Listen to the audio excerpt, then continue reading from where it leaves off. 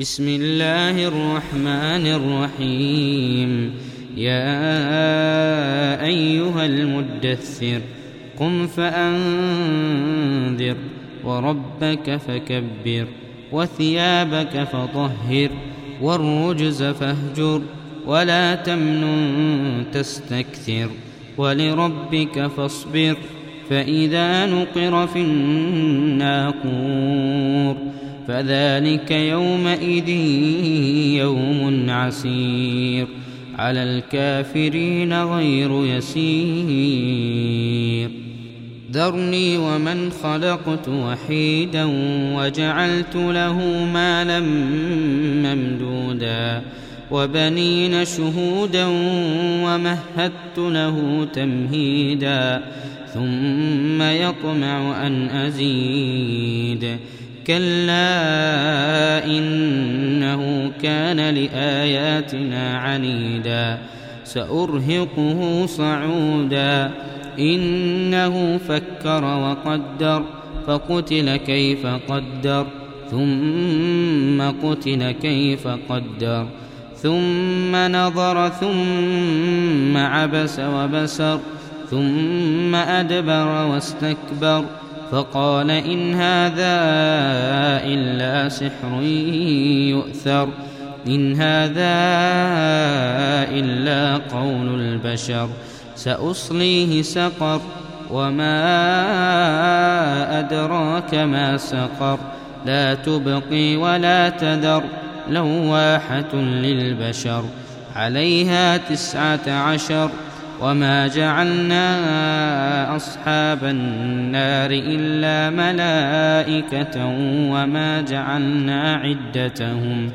وما جعلنا عدتهم إلا فتنة للذين كفروا ليستيقن الذين أوتوا الكتاب ويزداد الذين آمنوا إيمانا ولا يرتاب الذين أوتوا الكتاب والمؤمنون وليقول الذين في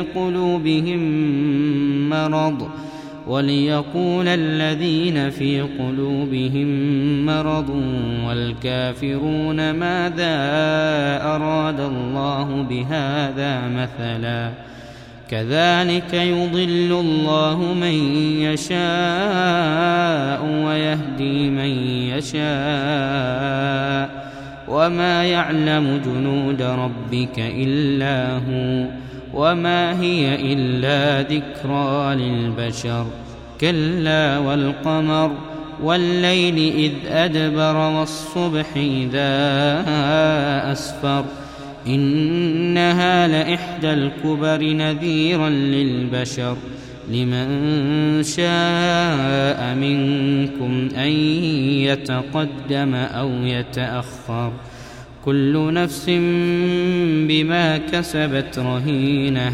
إلا أصحاب اليمين في جنات يتساءلون عن المجرمين ما سلككم في سقر قالوا لم نك من المصلين ولم نك نطعم المسكين وكنا نخوض مع الخائضين وكنا نكذب بيوم الدين حتى أتانا اليقين فما تنفعهم شفاعة الشافعين فما لهم عن التذكرة معرضين كأنهم حمر مستنفرة فرت من قسورة بل يريد كل امرئ منهم أن يؤتى صحفا منشرة كلا بل لا يخافون الآخرة كلا إنه تذكرة فمن شاء ذكره وما يذكرون إلا أن يشاء الله هو أهل التقوى وأهل المغفرة.